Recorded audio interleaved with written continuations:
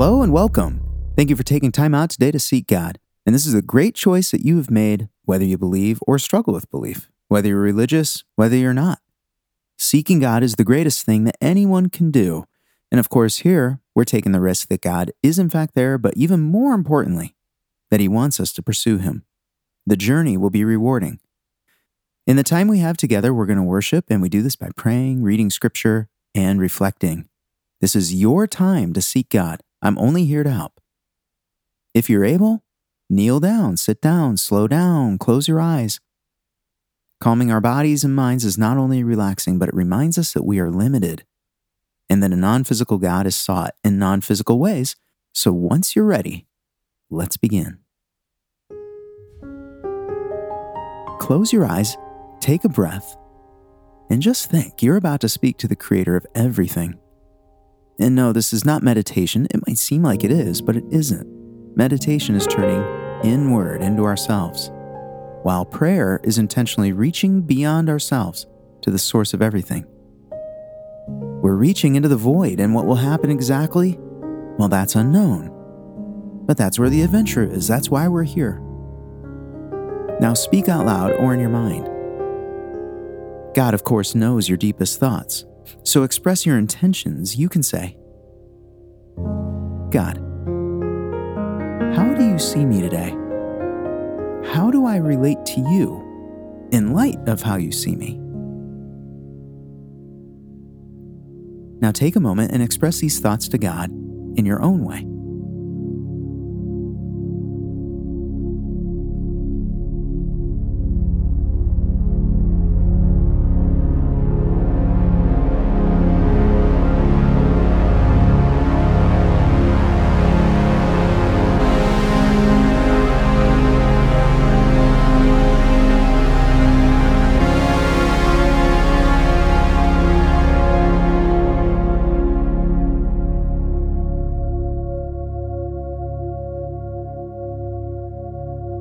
And now we're going to look to Scripture because we believe that God is a communicating God.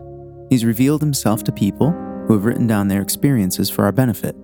No, we don't have to understand it. We don't have to be scholars. What is important, though, is that we receive it and believe that God communicates. We're continuing in our reading of Psalm 103, which is a psalm of David. This is a beautiful and encouraging psalm, and if you're new, you might want to check out the last few episodes on Psalm 103. We've been encouraged to praise God, who is our ultimate healer, a God full of benefits, who enacts real justice. Even now, go ahead and take a few seconds and repeat after me out loud. Say, I praise you, God, my healer. In you, I have everything. Today we're looking at verses 11 through 14, which say, For as high as the heavens are above the earth, so great is His faithful love toward those who fear Him. As far as the east is from the west, so far has He removed our transgressions from us. As a father has compassion on his children, so the Lord has compassion on all those who fear Him. For He knows what we are made of, remembering that we are dust. How much do you think God loves you? Not someone else, not someone more deserving. You. How much do you think God loves you? You wouldn't believe it if I told you. It's a lot. In fact, it's infinite. It's as high as the heavens are above the earth. No one could measure that. That's how much God loves you. Yes, you. But what about all the stupid junk you've done, maybe even yesterday, or 30 seconds ago? Isn't He mad? Doesn't it tarnish how He loves? Hardly. You just don't understand the love of God yet. He has separated you from all your stupid junk as far as the east is from the west. Not sure if you've noticed, but there's a limit to north and south. You can only go so far north, and then you have to go south. But you can go east or west forever and ever. He has separated you from your sin by that much. But isn't he a mighty king, a powerful and holy sovereign? Isn't he to be dreaded? Shouldn't you cower in his presence? Well, do you cower in your dad's presence? He's your father. A good father loves his children, and God is the perfect father. He has compassion on you. No need to cower. But doesn't he have high expectations of us that we fail at moment to moment? Surely he sees us as pathetic and weak. Surely we failed him. Well, sorta. It is true that he has lofty plans for us, but he's keenly aware of what he's made. He loves, forgives, and has compassion on you, knowing that you, and this may seem odd, are dust. You are a transitory, temporary tenant here. You are fragile, earthly, and limited. There are reasons that you are this way, and there are accompanying weaknesses. But God is aware of them all. His expectations of you take your entire context into account. He's a much better father than you can possibly imagine. And you have one responsibility, and it's right there.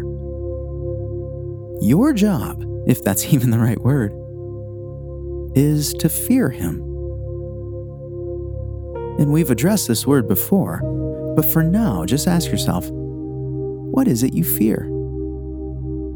Do you fear the recession, losing your job, getting sick, losing a loved one? You fear something, and probably lots of things. But do you actually fear that which has real power? God has all the power and resources. Why not elevate your fear to one object, God himself?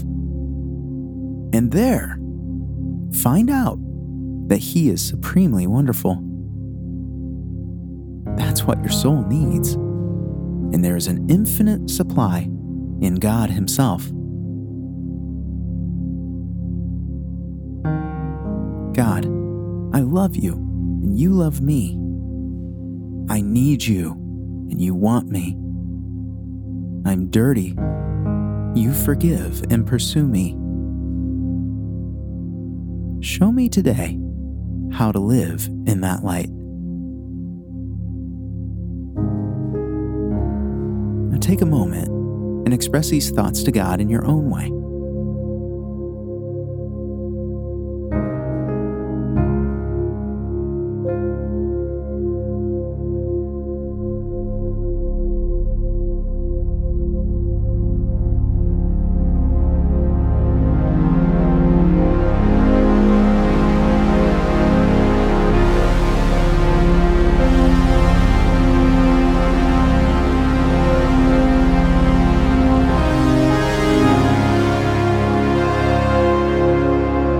Thank you for taking this time. Feel free to stay as long as you like, and may God richly bless your day.